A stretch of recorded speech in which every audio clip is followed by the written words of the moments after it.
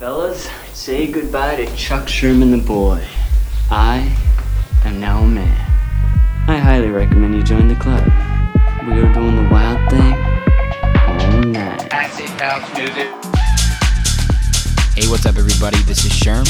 Sherman, Aquabeldis, who's that all you gonna eat? General Sherman realized and understood the importance of house music. So, do you know anything about techno? No.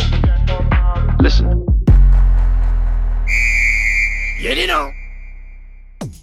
Yo, what's good, everyone, and welcome back to another brand new episode of Sherm in the Booth. I'm, of course, your host, Sherm. Today is Wednesday, October 6th, 2021, and this is episode 180, and wow, do we have an amazing interview for you today. Episode 180 features one of the biggest rising stars in house music, goes by the name of Ranger Trucco. I caught up with Ranger over Zoom and had so much fun getting his full story in this one. In episode 180, we got it all in and started by talking about his early days in music. Ranger is originally from Traverse City, Michigan, all the way up there for those that didn't know, and has always been a lover of music his whole life. His older brother started DJing in high school, and Ranger quickly fell in love with the art of DJing. After high school, he went to Oregon, but after 1 year, he decided he wanted to pursue music as more than a hobby and transferred to the famous music production school Icon Collective in Los Angeles, where he took his passion to the next level. The rest is history. Now, of course, we talked about the Ranger Trucco discography. Ranger's first release was actually less than a year ago, but he's already about to cross the 1 million cumulative stream mark, and for good reason. This dude has put out some serious heat, like his Free Dessert EP on Nightbase, his Pretty Girls EP on Space Yacht, Horoscopes and Marijuana on Sink or Swim, and Life of Sin with the homie West End on Insomniac Records, and that's just to name a few. It'll take you maybe 10 seconds into a Ranger track to understand why he's such a special producer. Now, throughout the interview, we talked about his production process, and if you know Ranger and his music, you know his tracks are a cut above for many different reasons. Not only are his tracks incredibly well produced, but he also records his own vocals for almost every track. His monologue vocal style fuses together spoken word hip hop with Dirty Bird weirdness with a sprinkle of UK house, and then he adds a secret sauce. I legit laugh at how good his vocals are in some of these tracks. Now, although Ranger is young in the game, his attitude, passion, and professionalism for the music industry is very, very mature. We connected on so many different aspects of not only music, but also life. Straight up, Ranger Trucco's the man. Thanks so much for coming on the show, my friend, and I cannot wait to see what the future holds for you. Now let's get into it right now so you can hear his full story for yourselves. This is episode 180 with Ranger Trucco. Ladies and gentlemen, hello. You are sitting here with two Midwesterners, two tech house Midwesterners. We are ready to fucking duke it out right now and talk about the life, liberty, and pursuit of Ranger Trucco. Ranger, how the hell are you, my man? Welcome to the booth. Yo, what's good, man? I am doing fantastic. So good to be here. So great to be talking to another Midwesterner. I mean, do you have any like other fellow Midwesterners out there in LA right now that you just like, dude, I got to go get a Chicago dog or something like that? Oh, man. I know there are some, and I'm totally blanking on who it is right now, but nothing like a Chicago dog.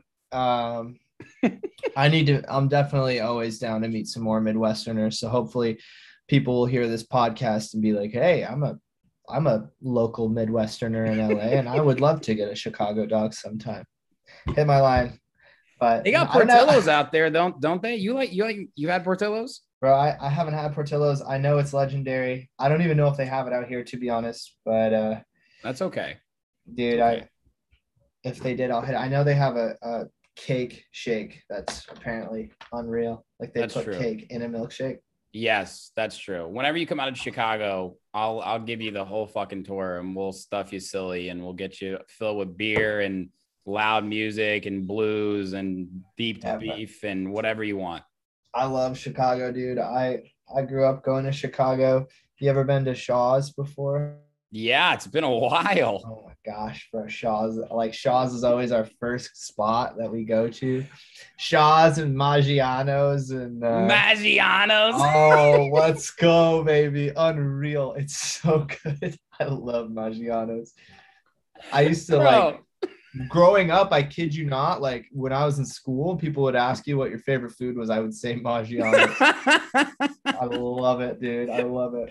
That's amazing. That is a great kickoff to this interview. I love Maggiano's too. It is a chain, you know what, but it is very good. It's I don't care, bro. People it's like my Cheesecake Factory. Like Cheesecake Factory is to people though. It's like that level chain where it's like, yeah, man. I love it. Absolutely. Dude, I actually saw your first Instagram post was at Lollapalooza. Did you peak then in 2015, Ranger?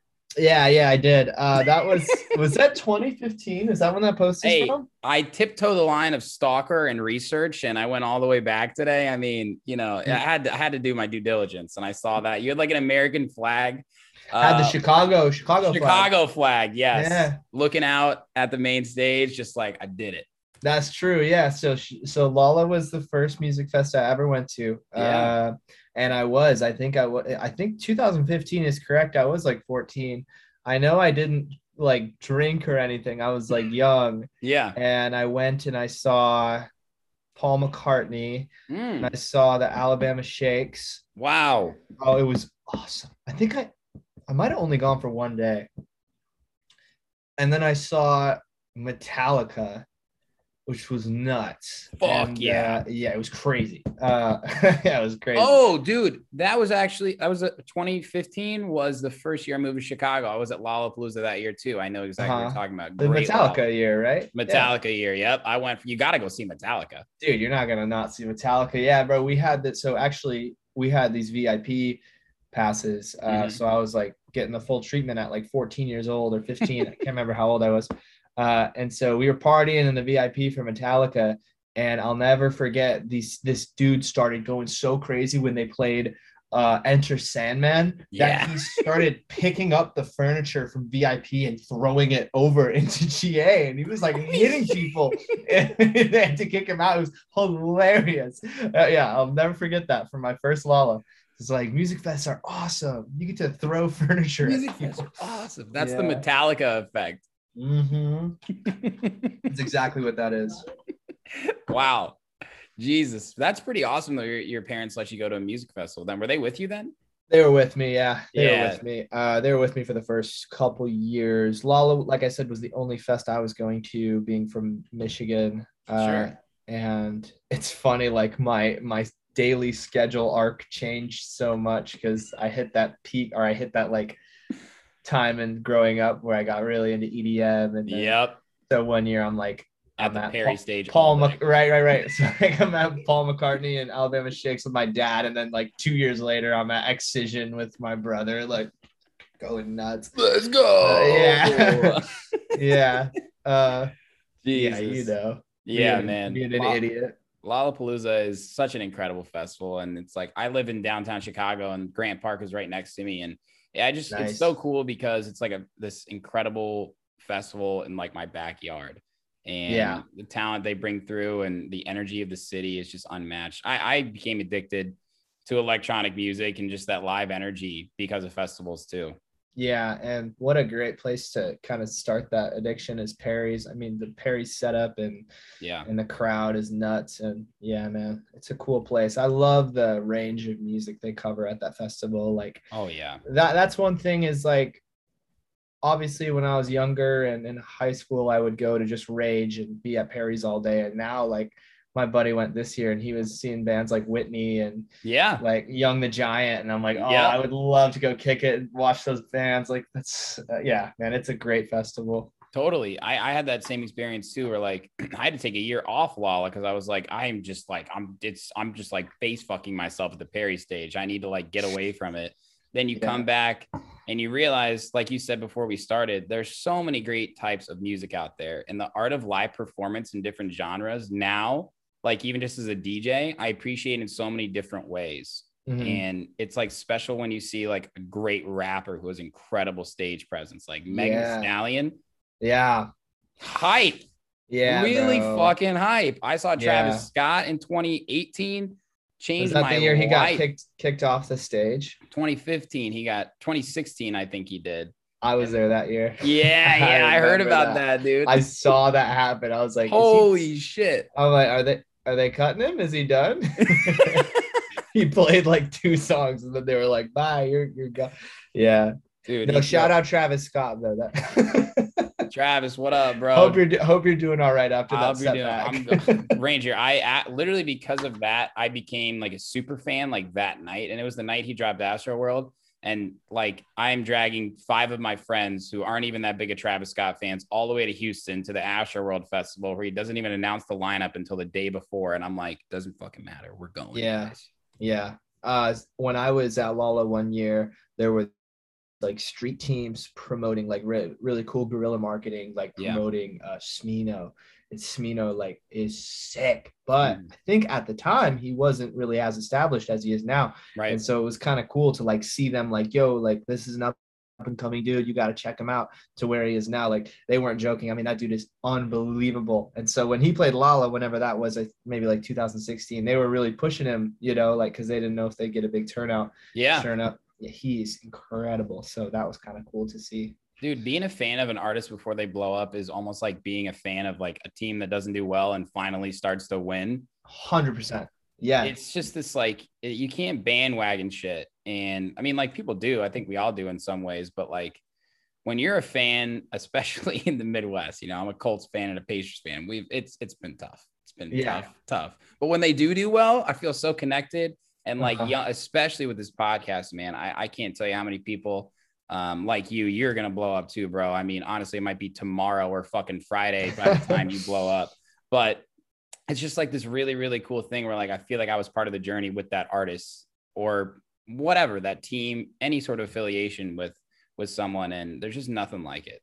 Yeah. It's also on the flip side of that, like, it's great to give off something that makes people feel like they're a part of it, you know, like that's something that I constantly work on, no matter where my career leads me to, is like, I always want people to feel like they are a part of the team, you know, and like, like speaking from my own personal journey, like no matter when you do become a fan or when you hear about me or something, like it's cool to feel that way because those are people that'll be with you forever. So when you talk about like sports teams having bad years, it's like, it's a different level of special because you're so connected to them and you're there for them in the highs and the lows and whatever. So I totally agree with you. For sure. And anytime you start something, like I bet at the beginning of Ranger Truco, like when you started, so many people were about it. Like, that's awesome. That's great. You're a DJ. Maybe they come to some shows and then you kind of plateau to a certain extent. It doesn't matter like how much, but then a lot of people, they stop here because they don't feel like they're having as much steam. People aren't supporting them. And that's when it's important to realize you as a player or an artist, like you're in it for the love of the game, whether you're winning or losing. And that's a hard thing to get over. Especially music producers too, when we're our own harshest critic, you know?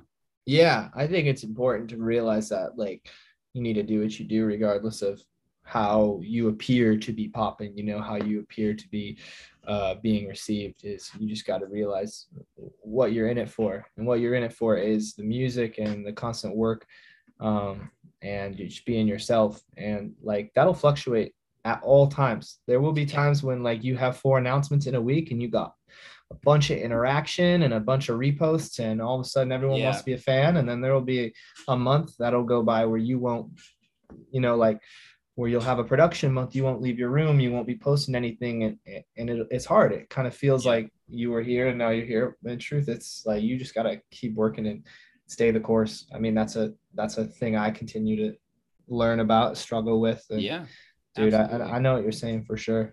Especially in social media too. You know, I think it's so easy to compare ourselves to other people when the fact of the matter is the people we're seeing have success on social media is the 0.1%. You know? And it's just easy to be like, why? It's, you know, it's the imposter syndrome. It's the jealousy issue. It's really easy to get caught up in that stuff. But that's why it's awesome. Like you said, before we went on air, like why having your friends that are in it with you kind of ground you and say, either that's not you or you're good, you know, because a lot of times, man, it's like you said, you're having a production month. It's just you in the studio and like you're either grinding or you can't get focused, and it's art. So it won't always come to you so naturally. And that's the difficult part. I think people outside of the industry can't understand. Yeah, completely. And I think it's important to have friends. I actually almost tweeted this today. It's really important to not only have friends, like you said, to check you, to keep, to remind you that, you know, this is part of it. This is a journey. This isn't Right. going to happen overnight. Right. But it's also important to have friends who are going to surround yourself with people who are going to send you music that makes you think to yourself, this is kind of a separate topic, but you made me think of it. Yeah. You need to surround yourself with friends who send you demos or send you projects that are like, oh my God, that is so good. Yeah. I feel like a bad producer and I want to get on that level. I was just thinking about that today. There's certain moments where you can get caught up on the flip side of what we're talking about, where you feel like you're popping and you're kind of confident in yourself. Right. It happens to me all the time. I think I'm doing the right thing. I think I'm killing it. Right. I'll get a demo or a promo or something from someone. I'll be like, oh my God, I suck. What is that? I suck. I need to get here. And so that is a huge part of growing as a producer, is having people that are going to send you those tracks that are like, oh my God, like I need to be on your level, like kind of piss you off. Like, why didn't I make that? Like, seriously. Yes. That's a big part of what that friend group entails. And we all have one friend that is constantly sending like great tracks. And I'm like, what the fuck, dude? You get it in a way I'll never get it. Bro, you gotta use that to elevate yourself. And also, if you can get on the level with that person, like that'll only increase the ability to level with other producers. Before you know it, you'll start like the line, like idols become rivals, stuff like that. Like before you know it, you're gonna continue to improve your quality, your production, your workflow, your work rate, and a bar is just gonna keep getting higher and higher. And then before you know it, somebody you used to just listen to as a fan, you're gonna start comparing your production to, and that's gonna push you even farther. I think that's a constant thing that up and coming producers need to remember and focus on a lot, you know. I mean, talk about your collab with West End, bro. He's such an incredible producer, a leader in the industry in so many ways, in the front and back end, doing production lessons, an incredible guy, just in general. And you just had this track Life of Sin come out, which is it's unfucking believable, bro. It's so good, and it's a fun track too. That's someone you must have looked up to as an inspiration for a while, right? Yeah, man. He is a workhorse. Like I mean, every time, like I called that fool like twice, 3 times a week while we were kind of like getting everything in stone for Life of Sin. Yeah. And every time he picks up, he's at his computer, just like, what's up, dude? Like working on a track. Like you never stop, do you? I'm not even like that, dude. Like I'm, walking to the gym, doing whatever. Like he's always working. So yeah, man, I look up to him a lot. He's a great producer. And that was definitely something that pushed me when he was willing to give me that shot. Obviously he didn't have to do that. He kind of like sent me an idea that was what the foundation of Life of Sin was. And it's like, hey, I think that was like after I put out Tiffany or something. So he had heard my vocals. He was like, can you do something with this? That was really cool. He, like I said, he definitely didn't have to. I'm smaller than him. He didn't have to do that. And so it's stuff like that. It's actions like that, right? That push the industry forward and push people forward. So that was really, really thoughtful of him, and I'm really happy we could put that together. But like you said, yeah, bro, like it's cool to have your role models like that, and always kind of like be giving back to the industry in the same regard. There are a lot of good people in the industry, man, and just taking it all the way from the front to the back right now, like. Clearly you have your head on straight and you have cool parents. You were raised well up in Traverse City. You're going to Lollapalooza at a young age. It sounds like music has always been a part of your life though. Oh yeah, absolutely, dude. Absolutely. From like going as like, I can thank my parents for that too. I mean, like I still remember the songs they would play in the car on the way to school and like would blast and like that like, I don't know, man, it's kind of crazy growing up, going through life and realizing that not everyone has the same relationship with music. There's so many songs that I listen to. Like I listen to everything when I'm making like pasta. Like I'll have a night where I'll like cook. I'll make a huge pasta dinner and I'll put on like opera because it like fits the vibe. It's the same opera that my dad would put on. Like we take these things with us, and you kind of come to realize that not everyone does that. Like my roommates think I'm crazy because I'm just listening to like Pavarotti or something. They're like, what the heck? But no, man, like I've always had so much music in my life, and so that also creates inspiration, influence. I'm really thankful to have that. It's amazing, seriously, and I totally agree with you. I do weird shit like that as well. Like I love putting on Frank Sinatra when I'm cooking just in general. And I love to cook. I think a lot of people don't like cooking. It's kind of my like release, and people think it's a stressful thing, but I love it. It's like a thing that you earn in the process. Dude, I love cooking too. I got super into cooking over quarantine. And Me too. Frank Sinatra is great cooking music. Great. Oh my God. Especially if it were like snowing in Chicago and you're like, yes, Ranger, you get it. I get it, bro. You get it, bro. You know what I actually came to a huge realization of? Yeah. Music isn't bad. There is no bad. Okay, I shouldn't say that. A lot of times people want to call music bad and they're putting it in the complete wrong context. Yeah. I'll elaborate on that, dude. I wanted to be one of those guys who was like, I hate everything, or I love everything except for country, right? I love all music except country music. But then when I was at Oregon, I went to a barn dance. Guess what? You country went the fuck off the whole time. We were loving it. We had cowboy hats on. And if you played something other than country, people were like, why are you playing Usher? We're in a barn, you know, dude. Like play country. It's like, that doesn't, that's so I agree. I completely agree. I love country. I thought I never would like it. And then all my friends are like, you need to listen to it. It's just like, it's simple. It's easy to enjoy. I'm not going to say I like country still. But you will in time. Music fits a certain vibe, and I think music, when it's placed in the right context, is always going to be good. And there are some great country artists out there.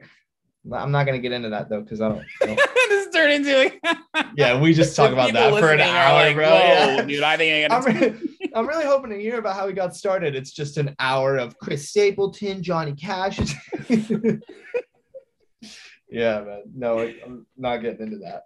That's awesome. I think that's a very good perspective too. And that's kind of the beauty of, I've been a DJ now for 7 years, started in college. I played a lot of different types of events, a wedding, barn dance, club, festival, like a lot of different things. And only through different types of experiences, good and bad, do I realize the power that music has and the energy that it can create. And like, of course, I wish like every festival was North Coast or Hardfest main stage. You know what I mean? But like, I just DJ'd my 10-year high school reunion last weekend, bro. Like, as funny as that is.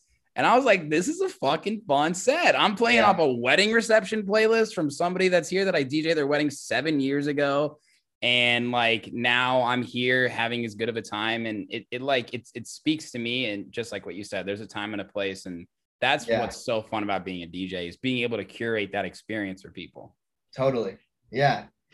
Yeah, man. There's nothing like having aux. That's for sure. There's nothing like having aux. Yeah. I love that you talk about that. I feel like everyone can relate to that. You know, like coming up as a DJ, I DJ'd in college, I DJ'd in high school. Yeah. Going through the period of life where you have to adhere to the party and take requests and get booed and get definitely get booed. Such a beautiful part of the process. If you didn't go through that, you're not a DJ. I'm sorry. You have to go through a little bit of it before you're a DJ. You have to get requested Thomas Rhett before you're allowed to. I don't know who that is still. I'll never forget that barn dance I was talking about. I DJ'd that. That's what I'm talking about. I played country off of a DJ board the whole time. I was transitioning country. I was matching. Hell yeah. Yeah, I was putting in the next country song the whole night, bro. You have any Thomas Rhett? I'm like, no. I don't even know. Thomas Rhett, y'all got a Wi-Fi connection so I can YouTube the MP3 that? I'm not buying that shit. It makes you a better DJ. It makes you a better DJ. I'll say it. It does. It does. Yeah, my music library at this point is very diverse, and I'm proud of that. Yeah, man. Hey, anybody listening out there, book me back-to-back Ranger Truco for your next barn dance country music. No Thomas Rhett, though. No. Yeah, I don't know about that, man. No promises. Sure, back-to-back Ranger worldwide country tour. The world will never know. Yeah, man. I'd like to move past those days if that's cool with you. I mean, I'll do one. I'll do one more. Okay. So, past the country days. When did you actually like start? Sounds like you DJ'd before you produced then? Yeah, man. I DJ'd when I was, I think, a sophomore in high school. My brother bought a tractor board. Older brother? Older brother. Yep. He's 2 years older than me. Okay. and he would mix dubstep, and he would not let me touch it. And I'll never forget, he had it set up on our ping pong table in the basement, and he would just mix and mix and mix. And he had the KRKs, and he had, I don't know how he got into it. I can't remember. I think our buddy Brendan showed him. So he all of a sudden like has this DJ board show up in the mail. I'm obsessed. I'm like looking over his shoulder. He's like, get the fuck out of here. He's like, not letting me. So I save up money. I bought one. I went into the room next to him and started doing the exact same thing. He went off to college. I would call him and be like, how do I load a song? How do I? And he'd be like, he's like, figure it out. I'm not teaching you. He's like, I taught myself. Well, you can teach yourself too. So there you go. Older brother, baby. Older brother. He was the one who got me into DJing. And when he came back from college, we had both been DJing for a bit. We were getting into it. We would go to music festivals together, Electric Forest, Lala, like I said, awesome. Snow Globe. Yeah. He started getting way into dubstep over here. I went the house way. So we were kind of, opposite ends of the spectrum. Right. And then we started throwing shows in Traverse City at this nightclub. We would rent it out. It actually started at a different venue. We sold it out. It went crazy because there's no nightlife in my hometown. And there are 3 high schools, and there are a bunch of kids who just want to party and dance and stuff. So we literally cornered the market, and we ended up throwing like these 4 shows called Rave by the Bay, because Traverse City, right by the Bay, Yeah. And we would DJ, he would do dubstep. I would open with house. Wow. We'd have some friends, some other local DJs. We were kind of I don't want to say the first, I don't even know, but yeah, we were throwing shows in Traverse City, and they were going crazy. People loved it. I mean, people just wanted to get out and listen to that. And I don't think many people had heard EDM up in Northern Michigan and stuff. No. So like, dude, it was really fun. And that's kind of what got me into it. The DJing side of things, but going to festivals with him was definitely the main influence for like how I got into house. Cause I remember being at Snow Globe, and Snow Globe has this tent called the Igloo. Mm-hmm. And it was the Igloo, the side stage, and the main stage. The main stage had Khalid, the side stage had somebody, and then the Igloo had option 4. I'll never forget, we're in the Igloo for option 4, and he's just ripping it, and he's playing On the Train by Will Clark. Yeah. And I'm like, what is that? I'm like, it was such a vibe. Everyone had their own personal space. Everyone's dancing. Everyone's chilling. There's disco balls. I'm like, this is incredible. I've been to all the dubstep shows, all the festivals. I'm like, this is what I like. I like this. And my brother's like, let's go to Khalid. Let's go to Khalid. I'm like, fine. I don't want to lose the group, but we go to Khalid. We're standing at Khalid. He's singing a song, whatever. I'm like, I can't do this. I sprint back to the Igloo. Wow. I didn't even tell anyone. I'm just like, I can't do this. I went back and I stayed there the entire time. And right then and there, I'm like, this is what I like. And I was on my Spirit Airlines flight back from Tahoe to Michigan. Yeah. Just house song. Just like, oh my gosh. And that's when it really hit me. Wow. I'm like, this is my shit right here. Dude, that was back in like 2013. No, 2017, maybe. I don't know. Can't remember. Definitely after your first Lala. It sometimes, bro, it takes that one live experience with house music and that energy to really be like, I get it. Yeah, it does. It takes that environment. It takes, I don't know, it's beautiful. I love that. Sorry, there's like a loud. I thought that was me. That's out here. Hope that's not too disruptive. No, continue. It happens all the time. I love that, everybody's got an appreciation for everything. I think you should. I think it's awesome if you're making music, if you're putting music out, if you're making yourself vulnerable to the public's perception, that's honorable. I love it. I think that's all you need for me to like respect you. Yeah. Obviously, people have their different tastes. I have my taste. I love house. It took that moment of being with such good people in such a good environment. That's just nuts. It's still going. Can you hear that? Are they coming to your house? I don't know, bro. Come on now. Hang on, let me shut my window really quick. Okay.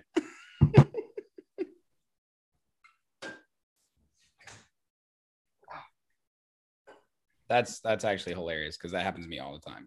That almost seemed like they were doing it on purpose. Yeah, you're good.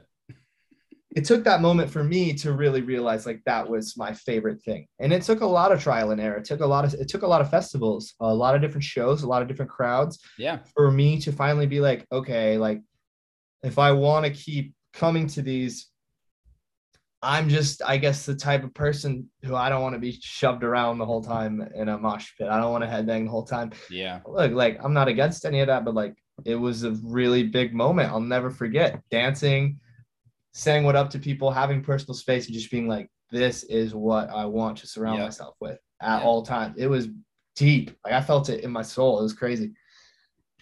That's house music, baby. Yeah, baby. You know.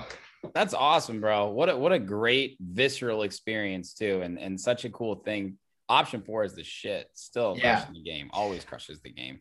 I haven't seen him or met him since that day, that fateful day in 2018. I still haven't. I think he's posted in Denver.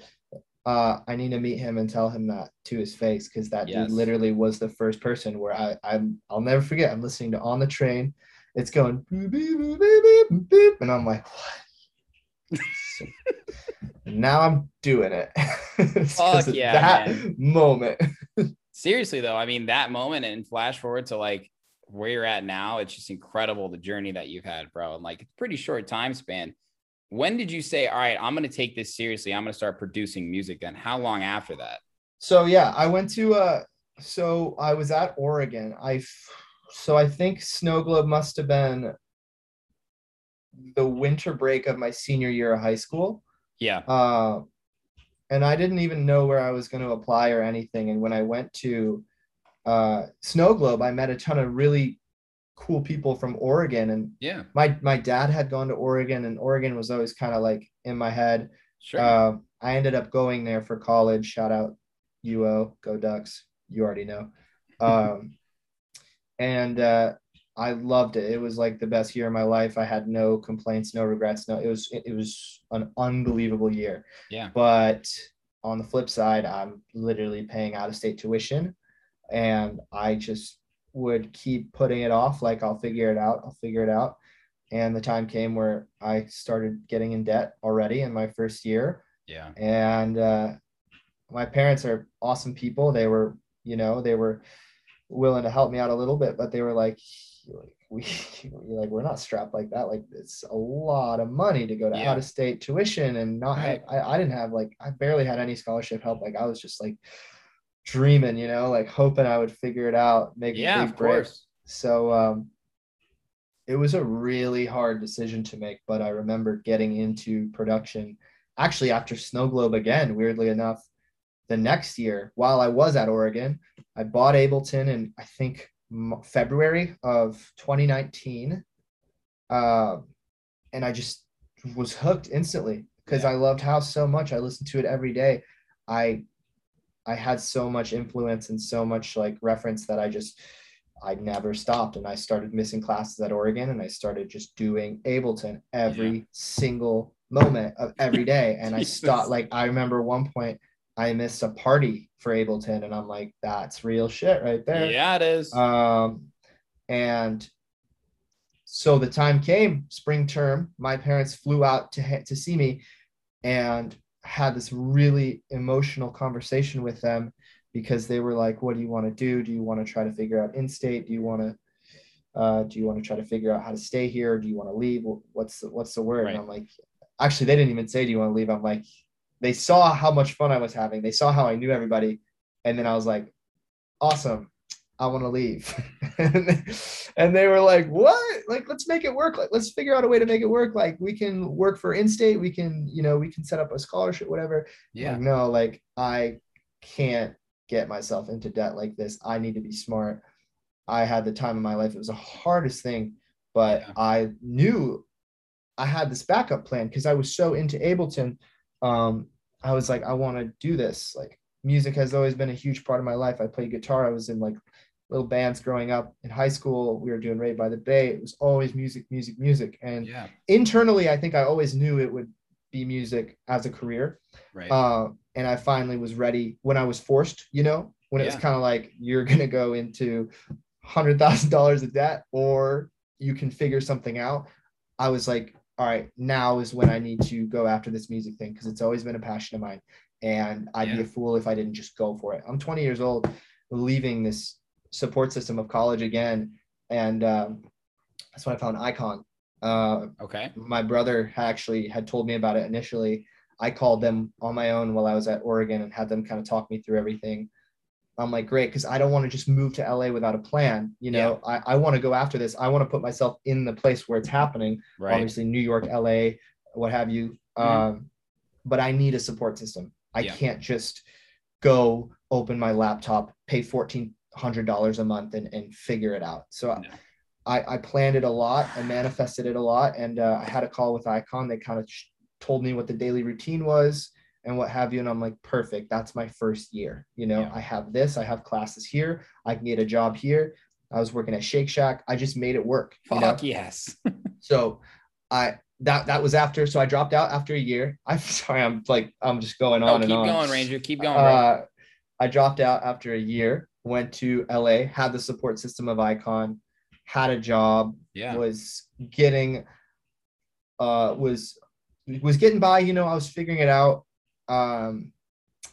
Sorry, to answer your question, that's kind of when it hit. When my back was against the wall at Oregon, that's when I was kind of like, shoot, I love this music thing and I should go for it, you know? Yeah. And sometimes you have to be pushed to the ledge before you make a decision, because everything else seems easy before you're at that moment. So I understand.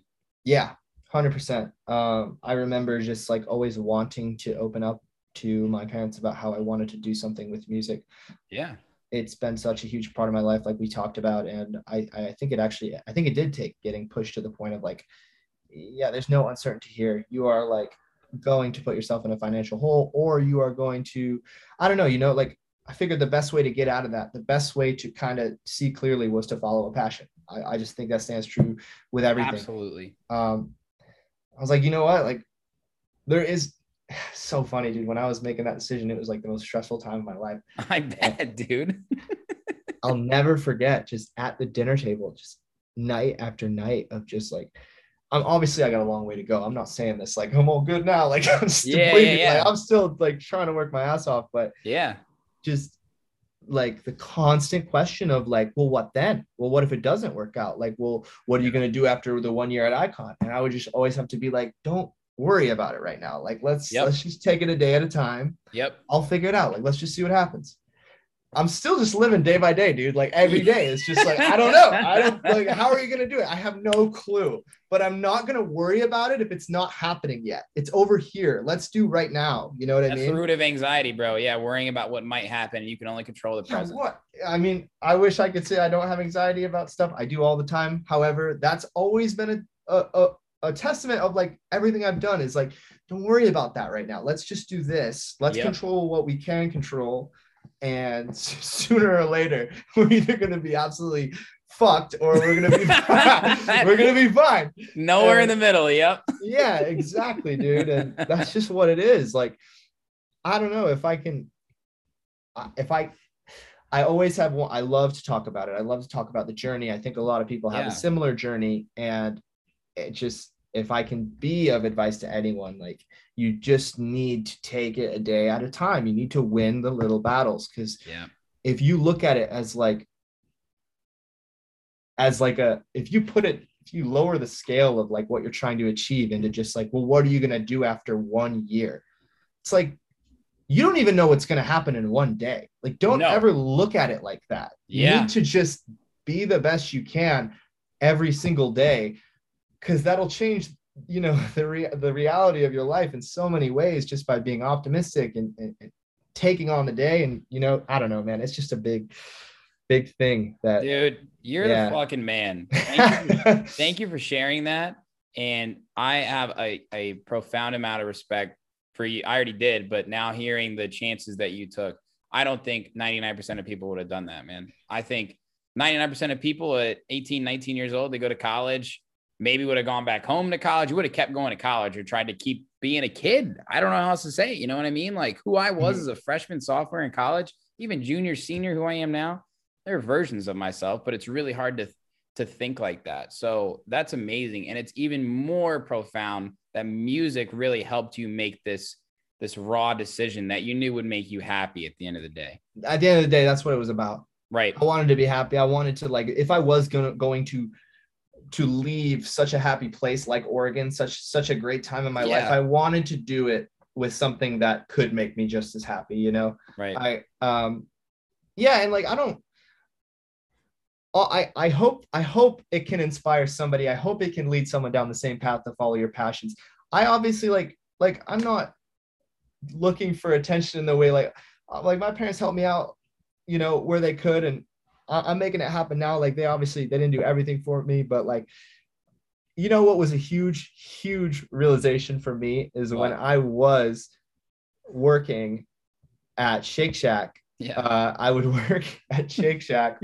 I would go to class at Icon from 12 to 2 or like 1 or like 11 to 2 a.m. And then I'd work Shake Shack from like I don't know, 4 to 8, you know, 3 to 8. Yeah. So my day would go work. I sometimes wouldn't have time to eat. I go home, shower, go across to Icon, work on music. And I used to get home from Icon and be like, life is so unfair. Like, and then there was always this voice in my head that's like, dude, you're the only reason you're here. Like nobody made you move to LA and do this. Like nobody made you apply to Shake Shack. Nobody made you go to Icon. Nobody like it. I would always just have this constant revelation of like, God, who can I blame right now for how upset I am? Oh yeah, I did that. Oh yeah, I made that choice. And also I was working with people at Shake Shack who were like getting their degrees and like going home and getting their kids ready for school. And I was like, every time I'd complain, I'd be like, oh no, I don't have it bad. Like I can work a little harder. Like these there are people that are working so much harder than me. And like, that inspired me is to just be like, no, I can put it to the side. I can keep working. Like the people I worked with at Shake Shack were amazing. They were doing twice as much as I was. And here I am complaining. I'm like, no, I can power through this. You know, this is what I want to do, you know? That's fucking awesome. Were you legit flipping burgers, bro? Oh yeah. Oh God. Yeah, bro. Every day, every single day. Like that's not a lie. I have my uniform like right in a bin down there. Fuck yes. I might have to roll up to a show in it. You should. I love Shake Shack. So Shake Shack is fire. So good. And even a guy who's flipping burgers says that too. This ain't McDonald's people. No, bro. They are a tight ship. They are clean. That's a great business model right there. Shout out to Shake Shack. I got nothing bad to say about Shake Shack. They're dope. I'm all about a good business model. That's man. In fact, my girlfriend gets mad at me for how often I'll say it about a place. I'll say to the waiter, be like, you guys got a great business model. I just want to tell you. Front to back. No, that's like those progressive commercials where it's you're turning into your parents. Like, dude. You guys have a great business model. It's so bad, dude. I thought I was my dad. Turns out I'm my mom. That's so funny, bro. I'm still trying to figure out who I'm more like because I'm showing both right now. Yeah, it'll be 50-50 and maybe lean, and then you'll find out. I'm 29. You'll find out by 30. I'll let you know. I think 30 is the age. I think 30 is the age. Yeah. You got one more year to figure it out. That is so funny. That's hilarious, bro. And, I've interviewed so many people who have studied at Icon. I have not heard one bad thing about it. And one thing that I really like about it is, of course, they teach you the ins and outs of music production and everything you need to know about that. But understanding the business side of the music industry is something that they really push. And I think that's so important. What was like, I guess, your overall experience at Icon front to back? Icon basically like it was a great experience. I was at the building on Magnolia before they moved into the new one in the heart of Burbank. Mm-hmm. And I wouldn't trade it for anything. My experience was unique, like doing the night class. But I had the best mentors there. I just tried to get something out of every interaction. And I had a great experience. And even when the pandemic hit, which was when I was going into quarter 3 and I did the last 2 quarters over Zoom. Like that was a bummer, but they stepped right up and they kept the curriculum going. And so good on them. And I remember being at Oregon and having Ableton open and constantly scouring YouTube for just how-tos. And, you know, I just wanted to know, like, I just wanted somebody who knew to walk me through the stepping stones of sound design, of Ableton, of this, of that. And I just remember just wanting like a teacher, and Icon gave me that. So they gave me, I knew what I wanted to do. I was house since the very beginning. I knew what sounds I liked. I knew what sounds I didn't like. And Icon gave me that person to go to and figure out how to get what I wanted. I know. And visual learning almost, right? Yeah, man. Just a great support system. And I think that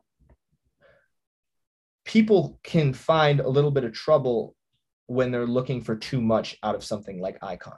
Icon isn't going to make you a DJ. Icon is not going to network for you. It's not going to go to the club in hopes that you can get someone some unreleased tunes, put a face to a name, and what have you. And I was already willing to accept that workload before going into Icon. And that's why I think I had such a good experience at Icon, because I didn't leave like, well, why didn't you do more for me? Because I think it can get lost a little bit in translation. Like, you got to know what you're getting out of it before you go, you know, and you have to be able to reciprocate some of that work on your own. Put in what you get out. Exactly. It's awesome, man. It's incredible. Clearly they taught you a lot of amazing things in music production, because you're at 65,000 monthly listeners right now, bro. I don't know if you checked that stat recently. Hell yeah. I think, have you hit 1 million streams yet, cumulative, since your first one? Almost. I don't know. I think almost. I think we're closing in on Life of Sin's gonna get you there, baby. That shit's popping. Hell yeah, man. I sure hope so. That'd be nuts. That's awesome. It's awesome, man. Congrats to you. And like, thank you. It's inspiring now. Like, you know, we locked in this interview a few weeks ago, and I love doing my research, running through discographies. Yeah. And I actually had never heard your first release before, somehow, Ear Ringing off the Night Bass Freshman compilation in 2020. All right, let's check out Ranger Truco's first release. This one's called Ear Ringing by Night Bass. So that we can leave with our ears ringing from the bass. See what I'm saying? The sweet, on the floor, house kick thumping all night long.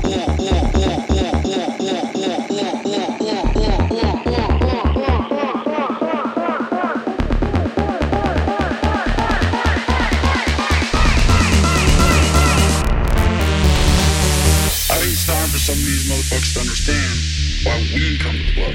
See, because we got some fucking fools out here thinking we show up dressed to the nines to throw some shit down on our daddy's credit card and get covered by some ladies. And to be honest, we don't want it like that. Because we come for the music. We come for the drums. We come here so that we can leave with our ears ringing from the bass. You know what I'm saying? The sweet, on the floor, house kick thumping all night long.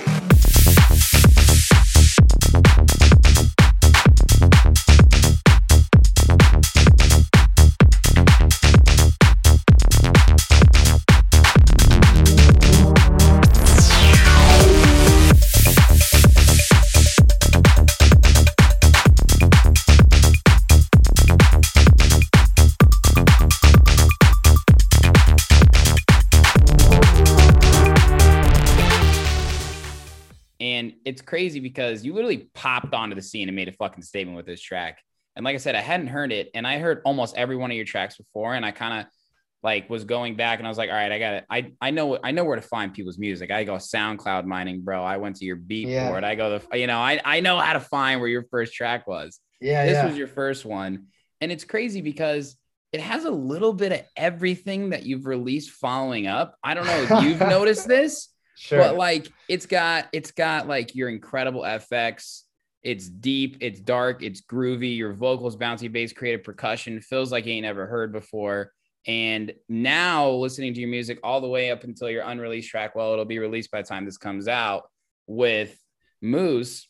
Yeah, it's got a little something, man, and it's so cool. Like, how did that become your first release? I imagine you had a ton of works in progress or finalized ones, and of course for it to be on Night Bass is special, but what was that sort of timeline like? So Ear Ringing, that's funny that you say that, because Ear Ringing is like the most slept on track that I have. I think people think that like Tiffany was the first track of mine, and then Ear Ringing is that one before it. And I remember just recently, someone put it in a video, a TikTok maybe, or maybe like an ad for something I was playing. Yeah. And I had all these DMs. What song is this? I'm like, it's my first song. It's been man. out, yo. Come on, bro. But yeah, that's funny, bro. I actually made Earring in Q3 of Icon. PD Clicks. Yeah. He's the A&R for Nightbase. He was my mentor at the time. Right. And I don't know, man. I had a bunch of whips. I didn't necessarily have a direction. I was just having fun, making tunes, you know. Sure. PD was really just a dope advocate for not worrying too much about what to sound like. He was really like instrumental in making sure that I was having fun, you know, creating tracks, finishing tracks, and not worrying too much about where they belong, not placing them somewhere before I'm even done, you know? Yeah. And I made Earring in. I had like the foundation of it. We met, and he was like, "This is sick." And I remember at the end of the session, he was humming the melody of it, the dun dun dun dun dun dun dun. I'm like, "Oh, that's catchy then." So it's a catchy one. We got a good melody that he's gonna remember. Right. The next week, he's like, "Let's go back to that. Let's work on it a little more." He wanted me to get the most out of it. That was actually a friend of mine who did the vocal at the time. I wrote the monologue, but I was too afraid to say it. So I had my friend Max say it. And Max is a character, and I knew that he'd get super into it, and he did. He did. It's so oh my good. gosh. In the original, he's like smoking a cigarette, and you can hear the lighter. Dude, he's like, the beginning. Right. That's why I was like, this is a statement track. Yeah, right. So that's how so the vocal, I'll never forget PD's last note was like, you need to make the vocal like more druggy, more like weird, more something that'll catch your attention. So I remember I like manipulated it. I put some weird effects on it. And we've been working on it session after session. And then we got it to where we wanted it to be. And he was like, "Great. Now the next tune." And I'm like, "Oh, damn." Like I thought you and me were kind of doing a thing. We're like, and so he was like, "Okay, great. Next track." I'm like, "All right, cool." In that timeline, I actually flew back to LA because I was quarantining in Michigan while I made Earring at home in Traverse City. Oh, right. That makes sense. Yeah. That was a serious catalyst for everything too, because I remember when I was home, I don't want to go down another rabbit hole. Anyway, so went back to LA. Yeah. Quarantine had kind of ended. I think it was June. Yeah. And I was at Shake Shack, and I got a DM out of nowhere. "PD, yo, Ranger, my boy, AC wants to sign Earring." And I'm in my full-on Shake Shack outfit. Let's go. Trying to tell people, they're like, "What is that? I don't know what that is." And so that's how that whole thing transpired. And then wow. Yeah, that man. kicked it all off, man. That kicked it all off. You know what? The thing I was gonna quickly go into was, I remember being home for quarantine. I had made a bunch of progress leading up to quarantine. I had just got my first ever label look like the day before the San Francisco airport shut down, and they were like, people freaked out. And I'll never forget, I finally had a label like, "Hey, send us more stuff." And I'm like, "No way, I'm doing the thing. Like I'm going to do it." And then next day, San Francisco airport shuts. My mom calls me. She's like, "You're coming home. Like, I'm not playing around with this COVID thing." Yeah. And it felt like I had like lost all my progress, and it was like annoying. So when I was home, my parents were tossing around the idea of me not going back to LA. There was a whole bunch of,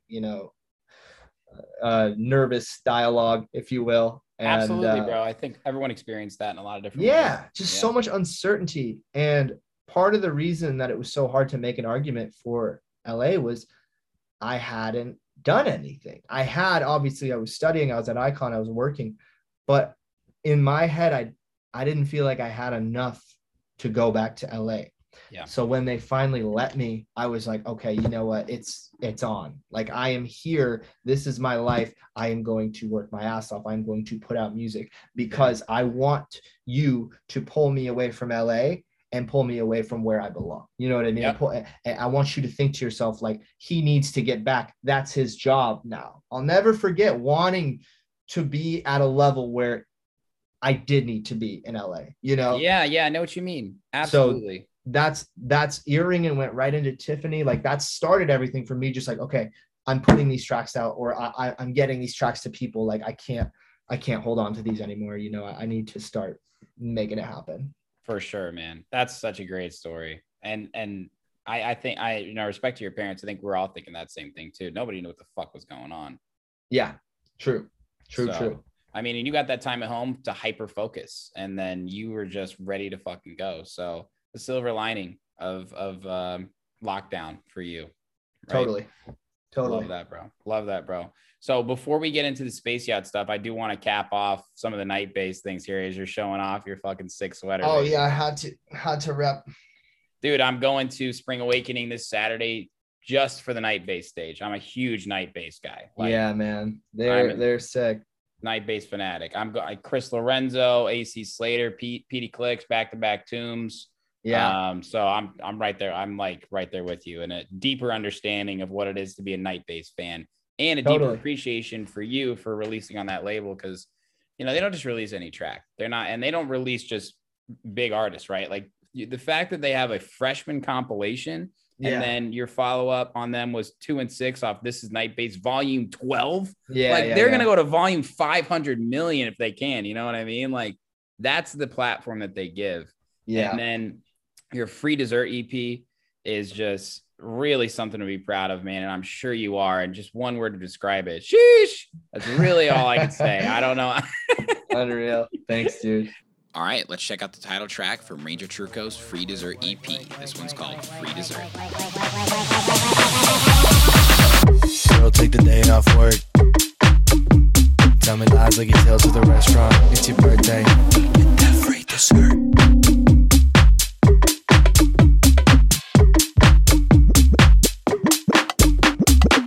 Take the day off work. Tell me lies like you tell to the restaurant, baby, it's your birthday. Get that free dessert.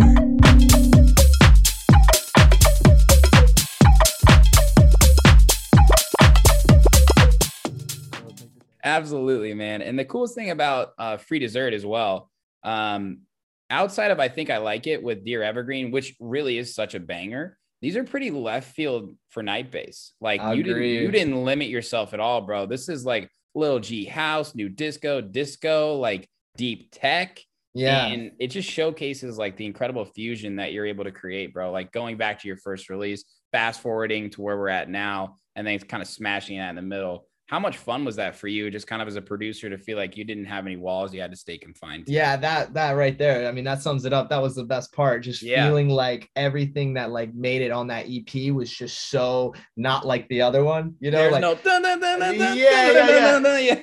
You know, it's so funny. Is like I'm more of a tech producer. Like I make tech house. Like I do. Like I think that's where it falls, right, for the most part. And just really quick, I went to a night base at Sound, and like Nostalgics and Shadows were going back to back, and they're just dropping UK baseline after UK baseline. And Slater was like, "You want to jump in?" Or someone was like, "Do you want to jump in?"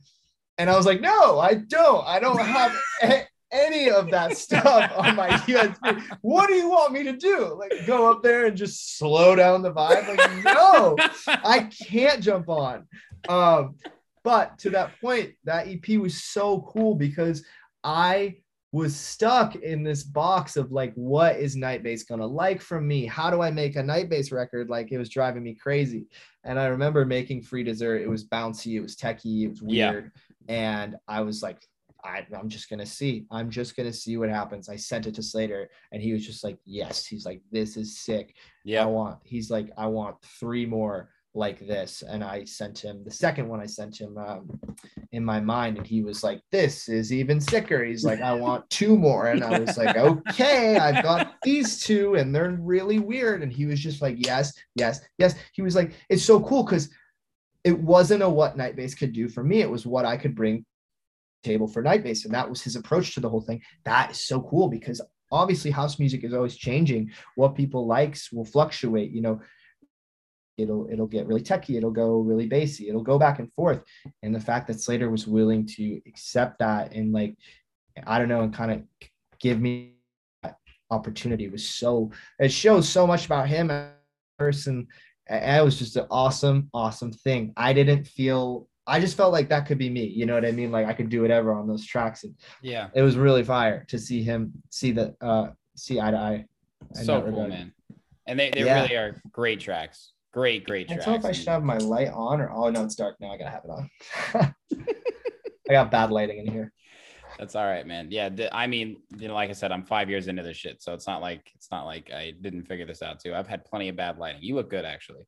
Thanks, man. I've had people completely dark, and I'm like, can you turn a fucking light on? And they're like, I don't have any lights in my room. I'm like, you're such a fucking producer. That's awesome. No, you're good. As long as we can see the Cheers hat, then we're okay. Cheers hat will always, don't worry. I got you. Worry. Hell yeah. Well, congratulations on all your success with Night Base, bro. I hope to see more releasing music on there. Thanks, man. So let's touch base on Space Yacht. Of course, they launched their label. Coming up on a year, coming up on a year. And I interviewed this guy named CLB. I don't know if you've met him before, Max, drum and bass king, bro. He's going to absolutely run the game. He had their first release Moving Forward with Formula. He did, which is a banger, bro. Yeah. That guy made me love drum and bass. And like, I'm so proud of him. And he's like the nicest guy ever and makes the meanest drum and bass. I love that kid. I haven't even met that kid and I love him. Like we have an Instagram romance. And we're just best friends. Dude, I love that kid. He posts the funniest videos of his cats, dude. Have you ever seen those? He's incredible. Such a good guy. You're gonna, dude, when you hang out with him, you're gonna absolutely love him. He's just like such a genuine guy. Oh my gosh, bro. We're already best friends. We haven't even met yet. He is great. And he kind of took me through, I've been following Space Yacht for a long time. Obviously, for those that don't know, started off as really a particular party brand and gave a lot of opportunities to a lot of up and comers out there. Yeah. And your Tiffany EP was really your big coming out. I mean, you said it was your follow up to Ear Ringing. It's an EP. We've got Tiffany and FTP on there, and it's our first chance to really hear your vocals, your sound, your potential. Y'all gonna love this one. This one's called Tiffany, off Ranger Truco's Tiffany EP on Space Yacht.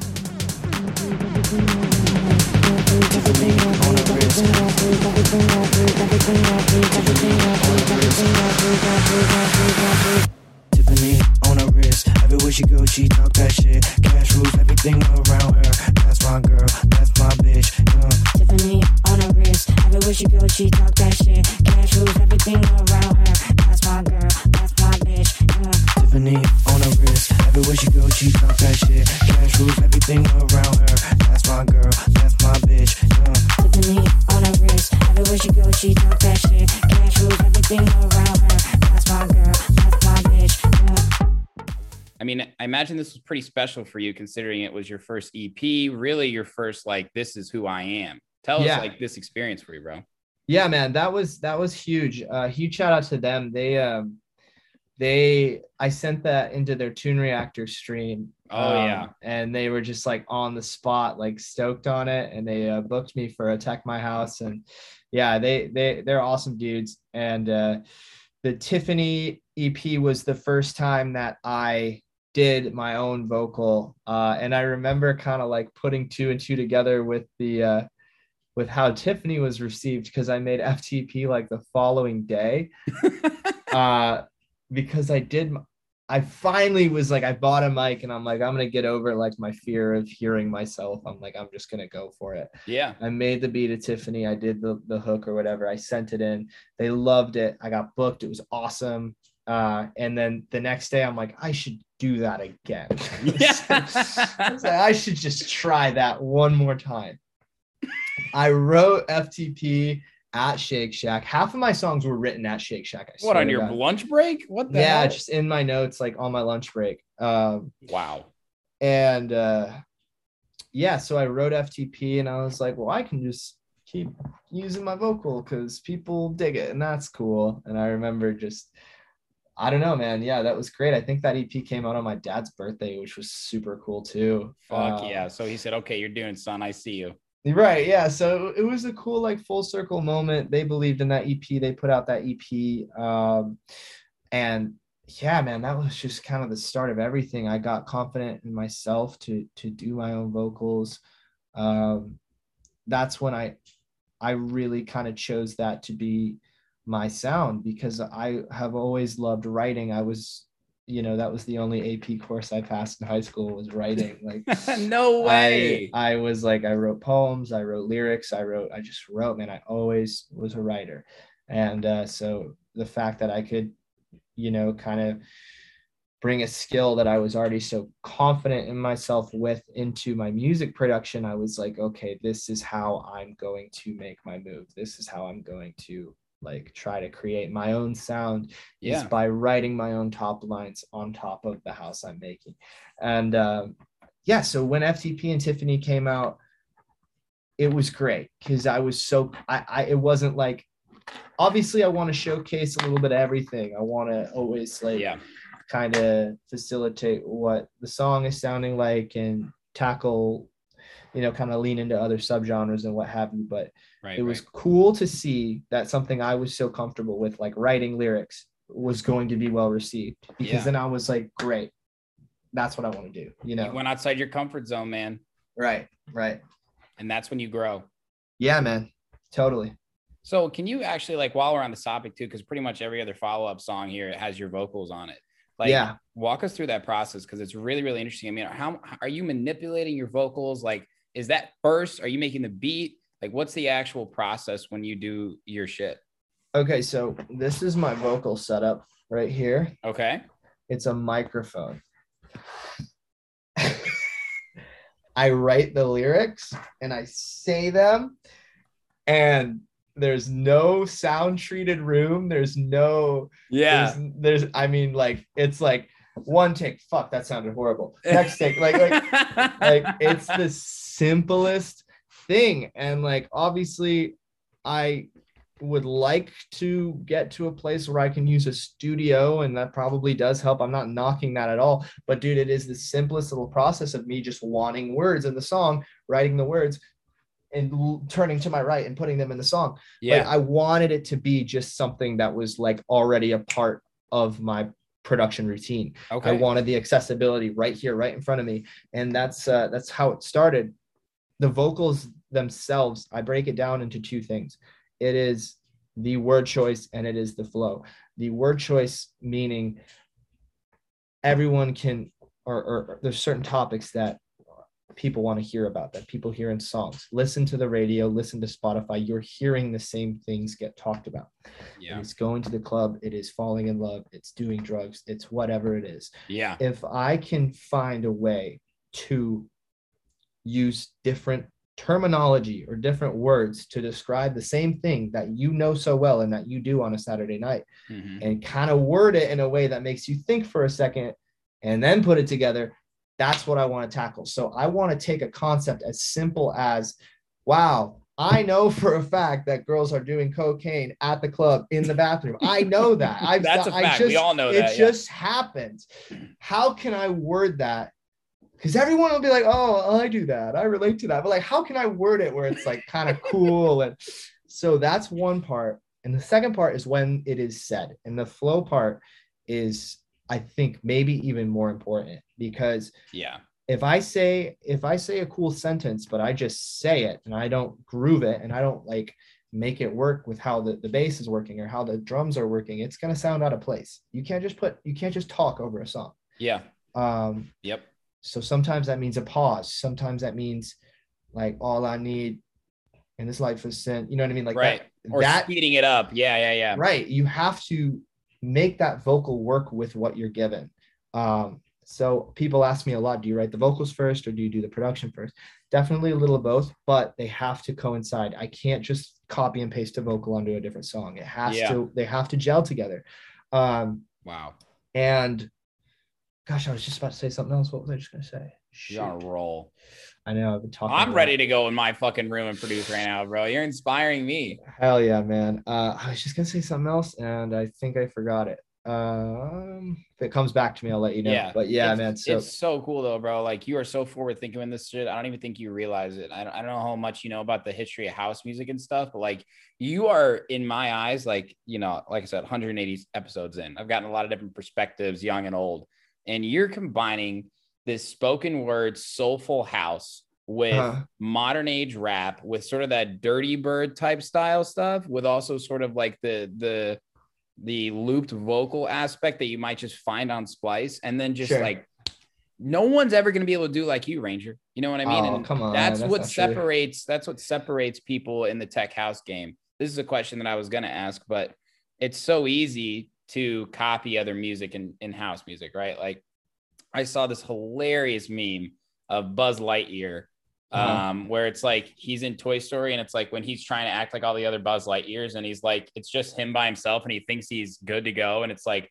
no one sound like me, and it's just that, and then it's all the other fucking Buzz Lightyears, and it's tech house DJs, and I'm like, God damn, bro, like we're all just trying to figure out how you be unique, but with no barrier to entry these days. I mean, look, you're so young, man. Like you can figure out music. So many people just study on YouTube. They graduate from YouTube University, and I guess what I'm trying to say is the fact that your voice, your lyrics, your ideas, because your beats, maybe if they were all instrumentals, maybe you wouldn't have stood out as much. You know what I mean? Sure. I think you might be the first person to say that. Dude, I had to learn. I have to put my time in right now, which is what I'm continuing to do, into the engineering aspects of music.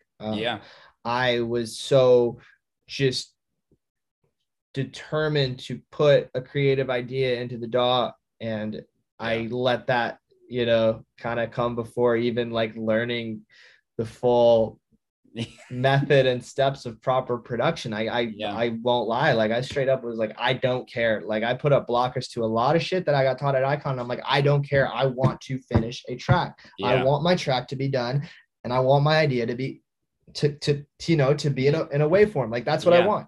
And it fucking worked for a sec, you know? And like it did. It was cool. Like people liked it. And then I was like, that's crazy. Now I should probably learn how to produce better. And if I can make the two work together, I'll be a producer. And like, I mean, dude, I have like, I will never, ever, ever stop being a student. I will never think I have it all. I still don't think I have it all. I still will never think that is my best track. I want the next one to be better. I want the next one to be better. And I'm still learning every single day. I don't have all the answers, but I know that I will continue to give it the time and the work it deserves. You know, like that's just what I always just want to learn. You just said it yourself. Tech house is saturated. It is a saturated market. It is booming. It is the new thing.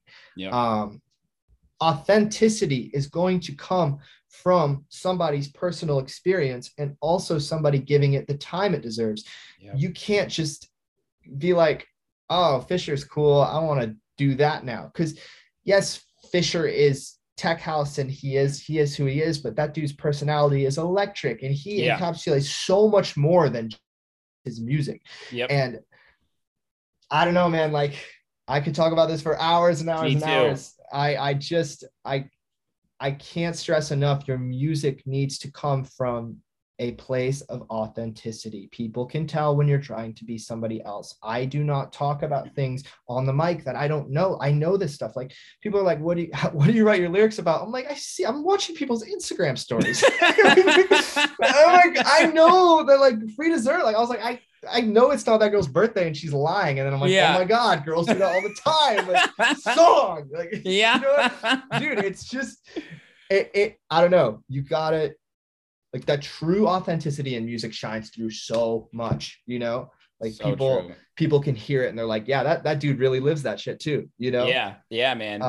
I think, I mean, I know we're both kind of Twitter fiends, and we see so much stuff on Twitter where it's like, you see these producers like, dude, somebody like dropped in on our live demo stream and it was a copy of our song. Like how oh my God, I know, stolen drum loops and stuff, and like, yeah, like, oh my gosh, West End posted one where someone literally took his exact drums. Like, come on. Hey, look, I don't know, man. Yeah, it's like I said, it's saturated. Everyone and their mother wants to be a DJ right now. And look, like, I'm not saying like I think it's cool. I think it's kind of cool. I don't know. It is cool to be a DJ. It's cool to be a DJ. It's awesome. It's fun. It's cool to, like we talked about, curate the party, like be that guy who's in charge of the energy. It's not always like that though. No, it's not always like that. if people aren't willing to give it the time it deserves, if people aren't willing to do their research, find out where it came from, have influences other than house music, have a life of or have a passion for this thing, it's going to show, because you might get that initial spark. Everyone's got their 15 seconds of fame. Right. But if you're not willing to like realize, like have a passion for the music, I don't know, man. You know what I'm saying? Like I do. Absolutely. Yeah. It's literally, you've said it in a lot of different ways, but the most pure way to put it is, if you don't give it the time it deserves from a place that's within you, deep inside, like it's never going to last long, and people are going to see that right away, and it's only going to hurt you more. You got to be for the right reasons too. And I think that's lost a lot, but it's clear that you love what you're doing. And I think like your songs are fun, bro. You know what I mean? I think hell yeah. I grew up like seeing a lot of these, you know, I think you probably did too, seeing a lot of these cool DJs that like don't smile, wear all black, don't look up at the crowd, especially in like the techno space. And I love techno, bro. Like I've been going to Movement Detroit for a long time. These guys don't look at you and I'm like, okay, I guess that's cool. Like this is intense, but you know, like that's not me. And that's why like I love the Hood Politics crew, because like this shit's fun, dude. And like let's have fun together and let's show it through our music if I can't be there in person. And that's the energy I get from your music, man. And I think it's really special. Dude, I am who I am. I like to have fun. My music is it's me. It's what I see. It's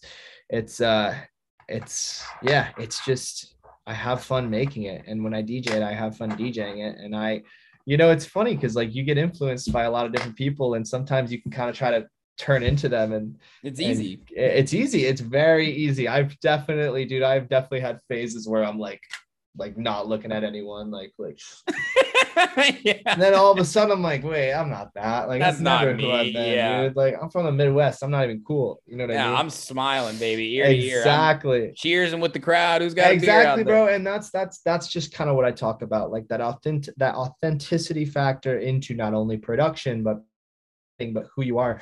For me, I just wanted to be myself. Like, what's your DJ name? I'm like, it's my name. It's who I am, because this is what I want to do, because this is all I want to do. And when somebody meets me after the show, Sherman, baby, I'm right there. Yeah, bro. It's like when you meet me after the show, I'm the same person I just was up there. I'm just down here now. You know, like this is what I want to live. I don't want to put on the helmet and take off the helmet. No shade at anyone, but you know what I mean? Like, dude, if that's Travis Scott is watching this, fine. Marshmallow is watching this too, Ranger. Travis Scott. True. Yeah. Sorry, bro. Sorry, Marshy. Dude, we know it's you.com. We know who it is. I just outed him, dude. I just outed him right there. You better relax. You're gonna get a dart in your neck. Hey, maybe we should edit that in post. Maybe not. We'll see what makes it on YouTube. Yeah, man. Hell yeah, bro. Love it. Next one I want to ask you about your Sink or Swim release, Horoscopes and Marijuana. Hell yeah. Let's check out this banger. This one's called Horoscopes and Marijuana by Ranger Truco by Sink or Swim. I told her if she doesn't stop, I'm gonna call her mama. But all she cares about is horoscopes and marijuana.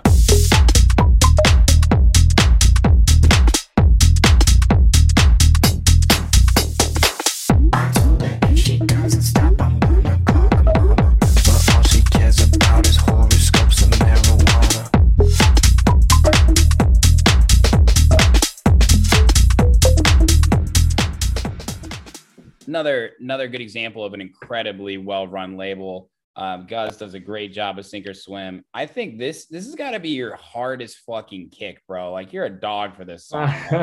When this came out, I was like expecting, some little build up, and it's like like thud.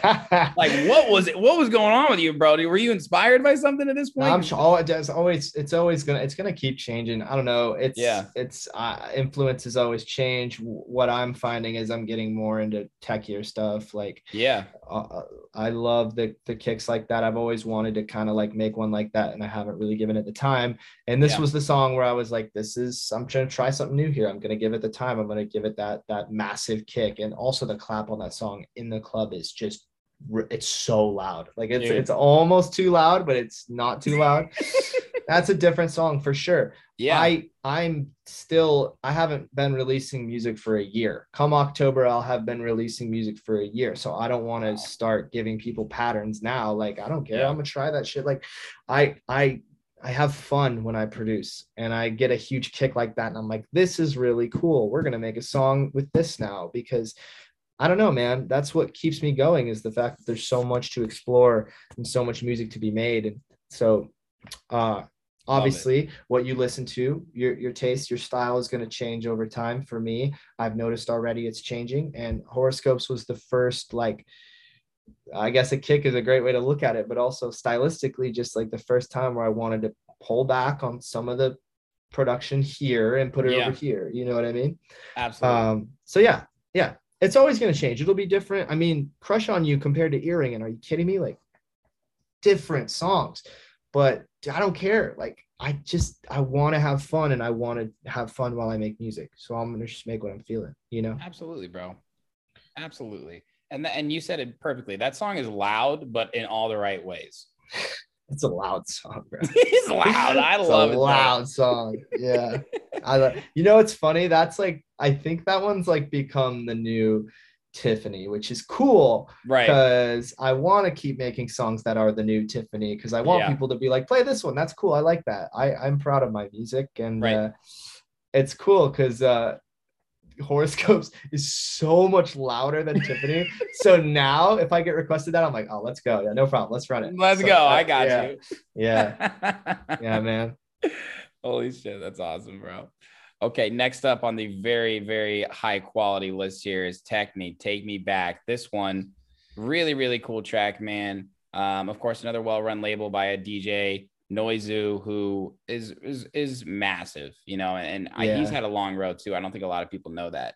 And I love labels that are run by DJ producers, because they know we all start somewhere. You know what I mean? Like he's given so many opportunities to small fries, you know, to a certain extent. Like my boys Local Singles and Cloverdale, they're not small, you know what I mean? But like so many people have released on that label, and it's just awesome. And then your track is just like, it's dope, bro. And it's another statement one here, but it's dark. Like, it's another variation of Ranger. And I'm like, this is amazing, bro. Hell yeah, man. It's I can't say enough about Noizu, dude. Like, Noizu is one of those people that I met, and he is so nice. Like, I don't know, a lot of people, it's really cool. What's inspiring to a lot of people, a lot of producers, a lot of DJs, is getting to a platform where you can play to a massive crowd, you know what I mean, where you can get to this level. What's even more inspiring to me than that is the fact that somebody like that talks to somebody not like that. Like, nothing is different between the two of them. Exactly. And that is how Noizu is. That dude is so nice. And when I met him at Hard Summer, I was like, I don't even know what I want to be anymore. I don't even know, like, I threw all that like big stage shit out the window. When I met him, I'm like, I want to be like that.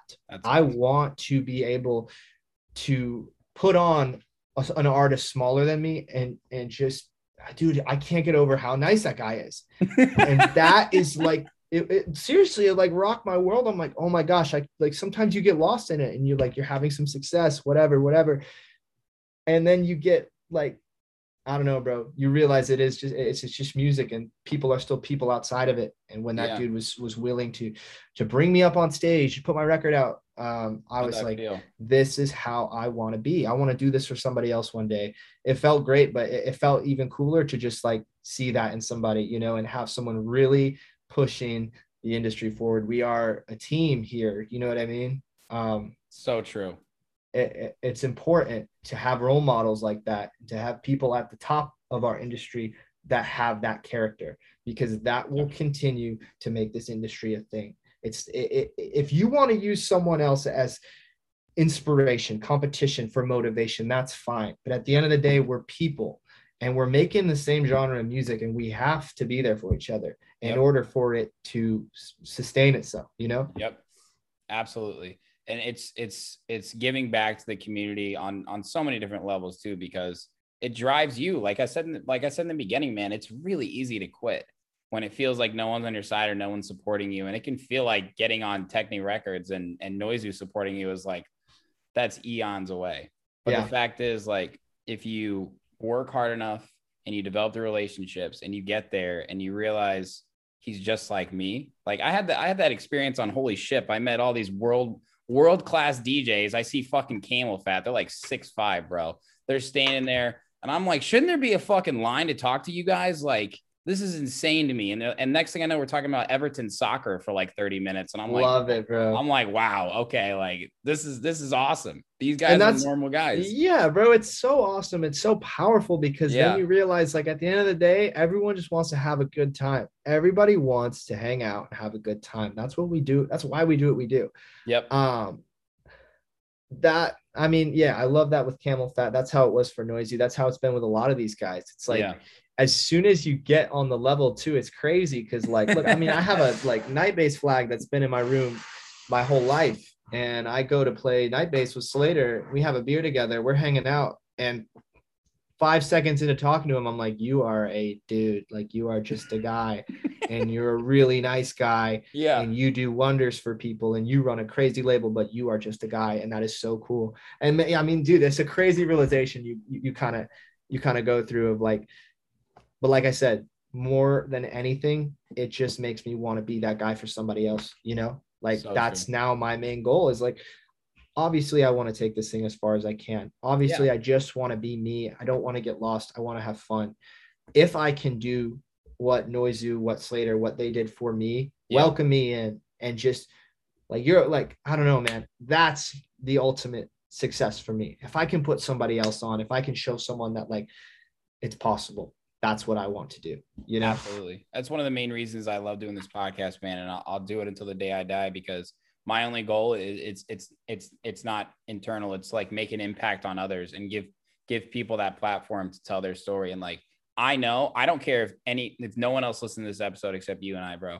Like, I'm going to look back and sit on my rocking chair and say, I had such a good time talking to Ranger that day, man. Yeah, bro. That's what it's all, dude. Same here. That's what it's all like, about. I mean, sure. All the other stuff that you get, it comes in time, but like, that's not what it's about for me. That's not why I get up every morning. I get excited about these interviews because I love meeting new people. I love talking to people what they're passionate about. And that's fulfilling for me. Yeah, man. Yeah. We are like, that's what keeps the human race going, is that interaction, that connection to each other. We are all like out here just trying to do the right thing, provide however you want to word it. Yeah. And more like now more than ever after a pandemic, I look forward to I want to just be that person for somebody else. And, you know, like interactions like this, conversations like this, if it helps one person out, if one person hears that Noizu's a great guy and it inspires them to send Techni a track, that could be the moment. You know what I mean? Like, so much can come from every single moment. I don't know, man. I'm getting so deep right now, but like, I'm feeling it, man. I love it though. I love it. It's just, it's been a crazy experience. Like, dude, I can't even fathom some of the shit that like is happening to me. Like, people ask me how, like, I don't know, man. People ask me what it's like or like how cool it is. I don't even know. I really don't have no clue. I just want to come back to this spot and make the next tune. That's all I want to do. And yeah, dude, it's been a crazy experience. And the most powerful thing, I know we keep talking about this, but the most powerful thing through it all is the realization that this is all just people trying to do their best and trying to hang out and have fun. That's on every level. That's what it is. You know, it's the core. It's the core. And if you're a producer and you want to listen to even me talk and try to get some inspiration out of it, the best thing that you can do is just be you and just realize that there's so much more to an interaction and to life than house music. You need to be a good person. You need to have optimism. You need to find happiness outside of what you're producing, because that'll show in your production. And I tweet about it all the time. Like, I will advocate for this until I die, dude. Getting off, I'm not gonna swear, getting off of Ableton is the best thing you can do for your production. Like, I can't produce if I got some, like, if my mom, like, or you know, like when you get a text from a girlfriend or from someone, and it's like, Yeah. we need to talk, and all of Oh. a sudden everything in your body and in your mind is like, what's that about? And like nothing exists outside of that right there. Yes. That's how Ableton is, dude. And it's Yeah. like, and that's, I mean, life can get that way. For me, I will always tell people, if you're not straight outside of your production, you're not going to make good music. You have to go appreciate life, be happy, put all your problems away, and then produce, you know? Oh my God. I totally understand, man. And I think a lot of people in the beginning, especially more particular, I think it happens in both, but I see in the DJ world where like people are like hunting for gigs harder than they're hunting for happiness because they think this gig will get them that gig. And then they're not really making the most out of like the experience themselves. They're getting caught up in future opportunities. And I'm like, bro, like you just got to slow down and enjoy the moment a little bit more, because this ain't going to last long if you're getting caught up in what might happen, like we said. And I had that issue for a while, and like I was, not taking my girlfriend on dates. I wasn't hanging out with good friends. I was, like losing sight of who I am. And it's really easy because you get that taste of success, no matter how big or small. And it's so important to realize that like life can be short and it can go by, and you can say, I did not go about that right. And then it can be a long life where every day is enjoyable. And regardless of whatever you define as success, you'll think back and say, I gave it my all and I was happy, and my life was filled with joy. Yeah, man, that's what it's all about. That is what it's all about. I find myself like, yeah, man, if I can't be happy, that's all for nothing. I mean, I'm doing it to be happy. I'm doing it to make other people happy. And like, yeah, sometimes it just turns into something it's not.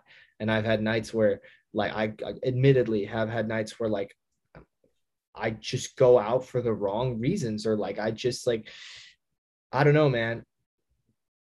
It's a crazy adventure. It's a crazy career choice. You drop a 9 to 5 for a 24/7. Yeah, like you're always working. You are like but it's how you view it. It's how you perceive it. And if you can simplify it down to the day you opened Ableton and were like, this is fun and I want to do this, you're going to have a career. You're going to have a long career, If it's about a clout look, if it's about, I want to show this person, if it's about, I want people to look at me as superior than them, it's not going to last. Because guess what? You're going to play that show. You're going to get on that level. And then what? Then what are you going to do? Then you're alone in the green room, baby. Right. It's like priorities, baby.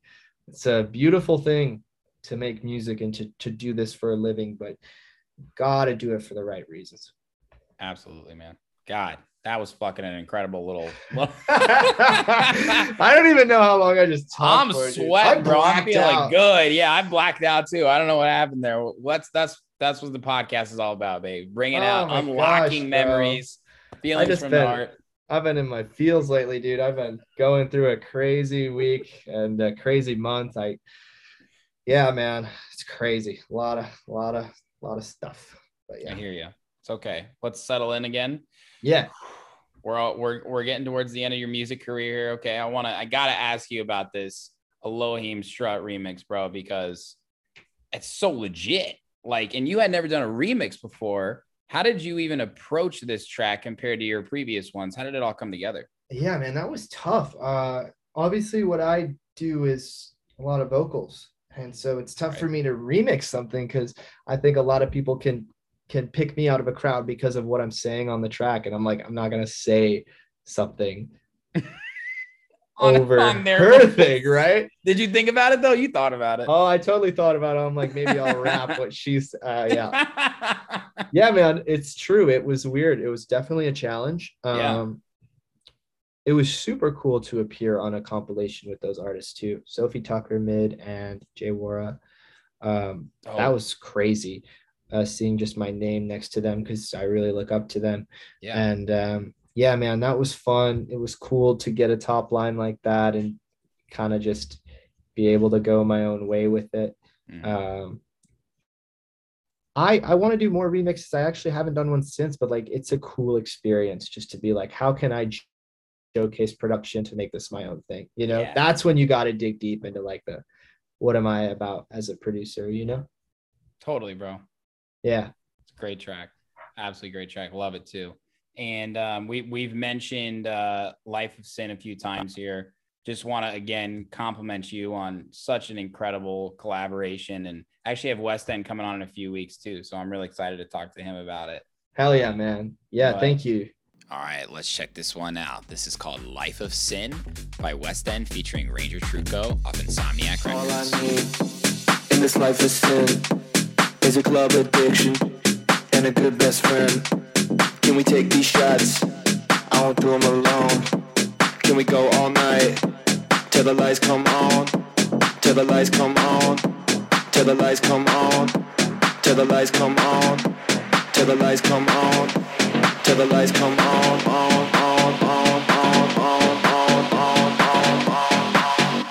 In this life of sin.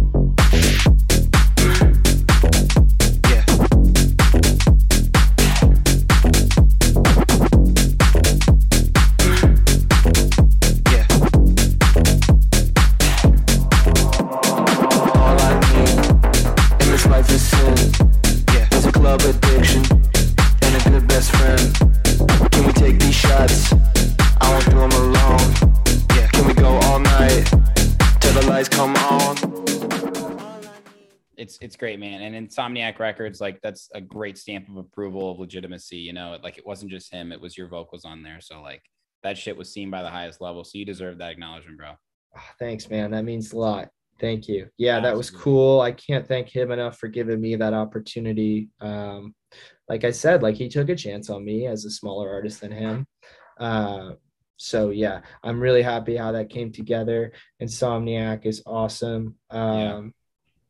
Dude, yeah, that was a really, really cool thing. And it was also such a cool learning moment to kind of collabing, going back and forth, emailing back and forth. I mean, gosh, Weston probably hated me for a little bit during that period because I'd just FaceTime and be like, are we good? Like, do I have to can you redo this one word? Like, no, I'm in the airport. Like, I don't know. It was funny, bro. It teaches you a lot of patience, and it was fun, and I'm really happy with how it turned out. So yeah, For sure. Yeah. And speaking of collabs, you've got this incredible track, Crush on You, coming out with Moose on his daily EP on Repopulate Mars. Massive for him, massive for you, massive track, bro. Like I said, I was laughing at how good that track was. Like, I don't know if you've ever had that reaction to a song, but he sent it and I just was like, are you fucking kidding me? Like, Hell yeah. Are you kidding me? That's so cool. It's Repopulate, bro. And like, I have so much respect for that label and what they do and the sound that they push. Yeah, and man. the walls that they break, and just you guys' sound design, man. It's just so cool. Like to hear you two, because I know you guys are good friends. Yeah. Was it? Did you guys have a little bit of like a tussle at all? Because I know sometimes, like when you produce someone's like, I don't agree. We're gonna do this, Dude, honestly, I think part of the reason that he and I worked together so well is there was none of that. Like we were just like, that's awesome. build off it. Try something new. Yes or no. But it was very civil. I mean, dude, he's a great friend and a great producer. And I'm so stoked that like I could be a part of this Repopulate thing with him, too. Like Huge. such a cool person to share that with. That A side goes crazy. And when we got the offer, I was like, yes, like let's do it, man. And yeah, like can't say enough about Repop and all the stuff they put out and their consistency, just being a dominant force in the tech house scene. And so shout out to them and to Lee and to Nick for believing in the vision. And yeah, man, it's crazy and it's different, it's a different track. And It is. You'll continue to see different stuff from me. That's what I'll say, man. I don't want to be pigeonholed by anything. I want to make what I'm feeling, Yeah, absolutely, So- man. Good for you. Congratulations to you. And like I said, by Thank the you, time bro. this comes out, it will be out. So everybody needs to check that shit out. Gotta show Check some it love out. to our boy Moose. Yes, sir. Yes, you do. We love you, Michael. We love you. We do, Moose. You're the man. You're Some the people man. say, do you think we look alike or no? No, you don't. I don't, dude, I don't either. You don't. People say we're twins. I don't even know, but You're not twins. How tall are you? 5'10", 6 foot. Okay. Yeah. Yeah, 6 foot.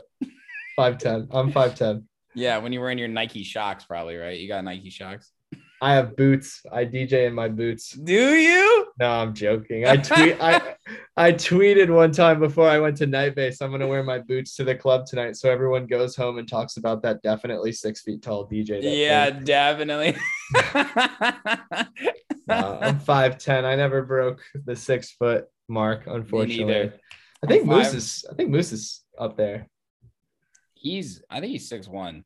Yeah, lucky him. He's a force. Must be nice. Yeah, I love that kid, man. I love that kid. Okay, so the crazy thing about your career is you started releasing music in the pandemic when you couldn't even DJ.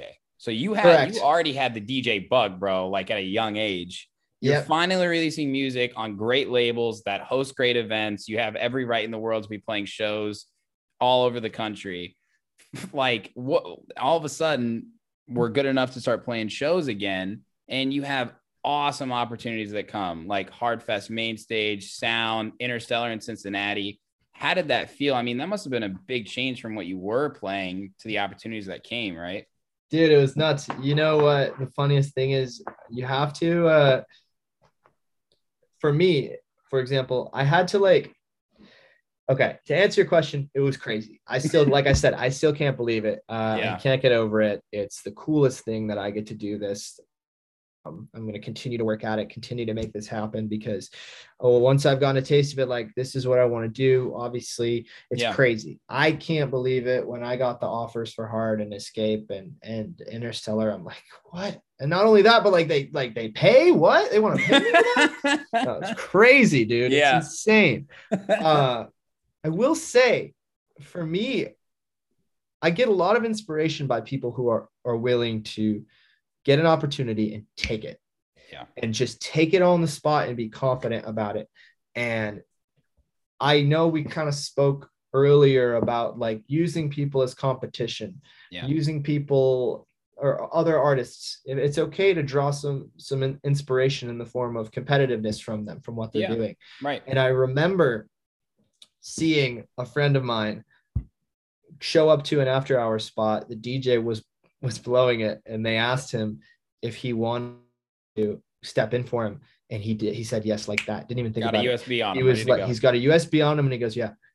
And he goes up there and he throws down, and the place goes nuts. And it was so inspiring. It was early on when I moved to LA, or maybe I can't remember when it was, but that was a huge moment for me where it was like he wanted it. He saw it as like, this is your chance right here. This is an opportunity, and he took it. And that's what DJing has to be, in a way. Like, you DJ, this is what you do. So when these opportunities arise, there's obviously this period of like, gratitude. It's awesome. It's an honor, but now you got to go rock that shit. You know what I mean? Yep. It's not just a thank you for having me. Of course it is, but it's also like I need to show people what I'm all about. It's an opportunity every time, and you got to treat it as such, So the biggest thing that I've had to kind of or shift my mindset on is when these bookings come in, it's like, okay, this is sick. This is crazy. However, how can I get another one? I need to go give this my all right now. Yeah. I need to work on this set or whatever. I need to read the crowd. I need to be responsible, and I want another one. You know what I mean? It's your job, and you got to show up on time and give the people what they came there to see, So that's been a huge, like, I don't know, kind of learning. You're not just going out there and playing songs, for sure.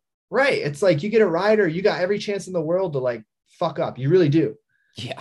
You can't do that. You have to treat this as what you do. It's not enough just to get the booking. You have to put something on there that's like, this is who I am. This is what I'm about. And now when you see this, you're going to want to see another one, Couldn't agree more, bro. I take every opportunity as seriously as I can. And I only take it as seriously as I do for reasons like that, but also because I've seen a lot of other people make bad mistakes. Totally. So sometimes you got to make mistakes to learn from them, or you watch other people make mistakes and then you learn from them. Yeah, it's true. Yeah, man, it's a thing. Good for you though, bro. And I think that's so awesome. The Hardfest recap was great. That was such like a well put together recap, by the way. That is Frankie, who is a prodigy. That kid, Frankie, can we tag him or something? Yes. That kid is unreal, bro. I called him the night before hard and said, "Can you shoot for me?" And he said, "I'll meet you there." Kid is unreal. I like people think I'm doing stuff. That kid's doing stuff. Like, I'm his biggest fan. Like, I can't say enough about that fool. I gotta like DM you his ads, and we need to like, he is awesome. That's amazing. Dude, there are so many talented videographers out there, but then there's like an artistic videographer that like takes these to like the next level, sort of the cinematic experience. I work with a few here, and one of them, I'll give him a shout out to. His name's Colton. And dude, he just does things in a different way. He thinks about video and audio and the story we're telling. And it's like, that's why being like a DJ these days is cooler than ever, because of the content that we can get, like the stories that we can tell. Like a raw video is always fun, right? But like these recaps are like short films now, bro. It's not just like bottle girl, DJ, lights, sparklers. It's like the whole story, and it's just so special. And he encapsulated that so well. I remember he sent me a cut that was just the music, and I'm like, "This is cool." And he goes, "I have the B-roll one too," and I'm like, "Oh, come on, like, bro, like, why aren't you sending me the B-roll one?" I'm like, "Send me the B-roll one." Then he sends me what was eventually the full recap. It's got the full-on like dialogue beforehand. It's got the "who's pulling up to Hard Summer" and Emmanuel. Like, that's what I like to see. Like, that's what creates a personality in the video. And so Frankie shows up day of, never met him. He's like, "Let's work," and he created that. And bro, yeah, it was awesome. That kid is talented, bro. Let's go, Frankie. Let's go, Frankie. That's a great name for a videographer. That's gonna be your guy then, huh?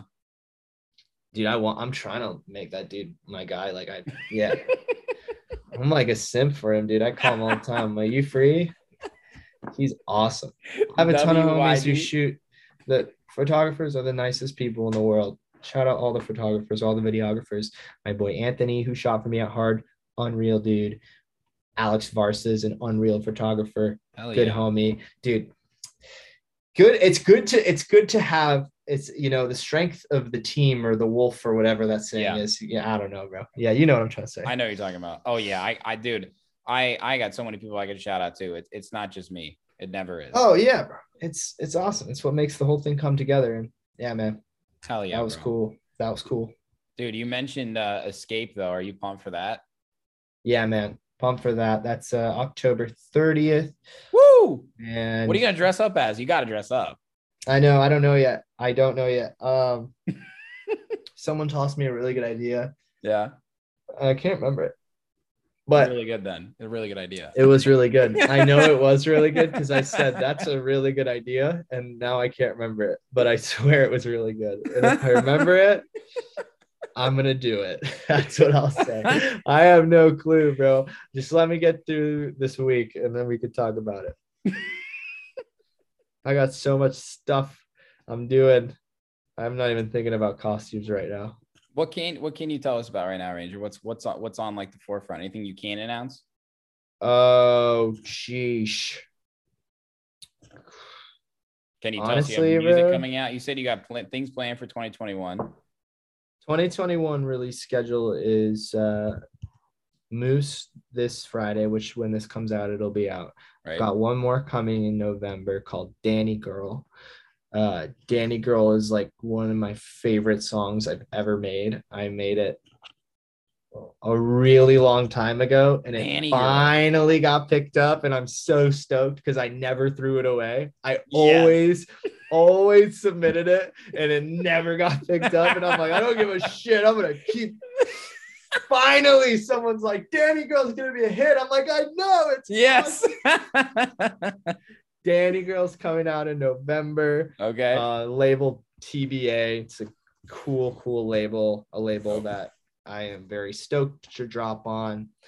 And dude, I'm just kind of refocusing, kind of rebranding and getting ready to pop off in 2022. Have a good 2022. I'm just kind of getting stuff into place and looking ahead. This month though, or October, I'm in San Diego twice. I'm in Boston, and I'm at Escape, and I'm probably gonna pop up in LA somewhere.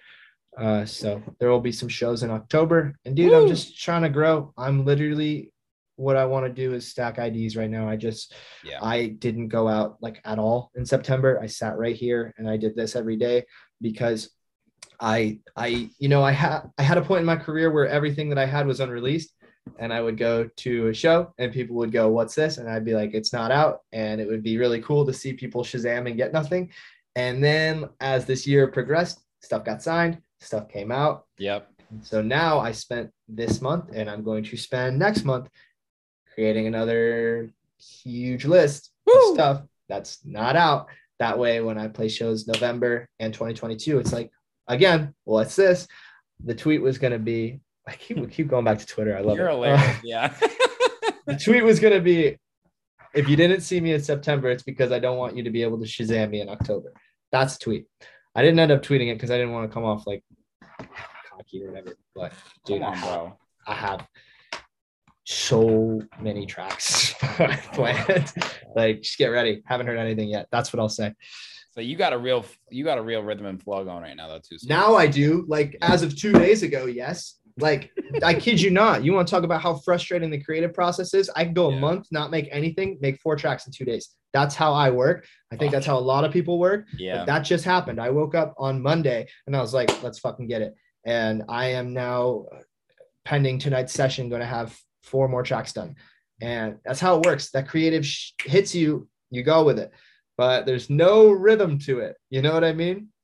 I got you going. You're in a good mood, baby. Dude, I'm going crazy right now. Like, I went on like a deep rant about, bro, I need to stop. I need to like go eat food or something. No, bro. This has been honestly one of my favorite interviews in a long time. People are going to listen and be like, that dude is insane. No, they're going to say that guy's a fucking kid genius, bro. Oh, man, I'm just having fun out here.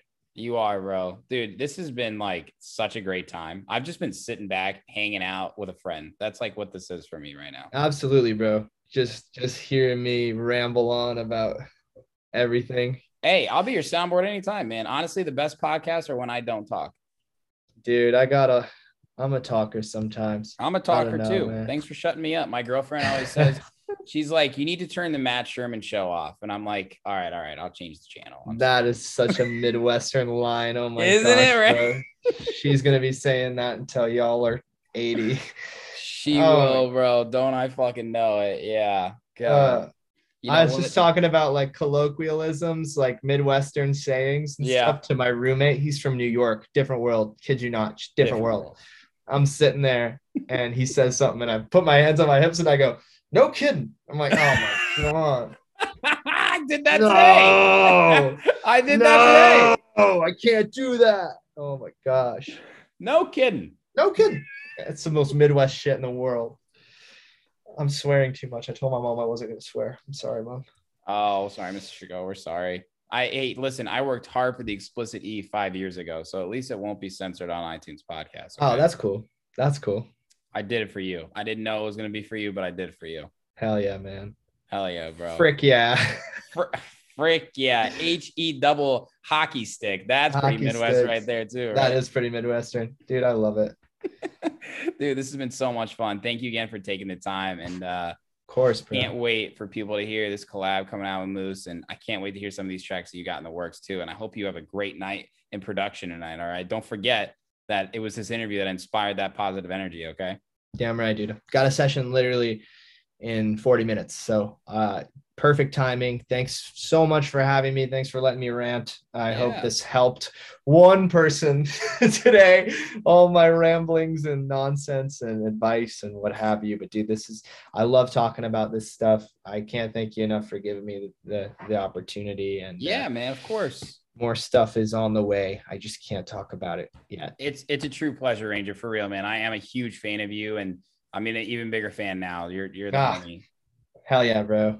Love it. I can't wait to kick it in Chicago. We're going to have a time. Yes, we will, man. I'll dedicate the whole weekend to hosting. And, that's a Midwestern attitude right there, bro. I will give you my all. Yes, sir. Let's do it. Hell yeah, brother. I'll talk to you soon. Thank you again. You have a good night. You too, bro.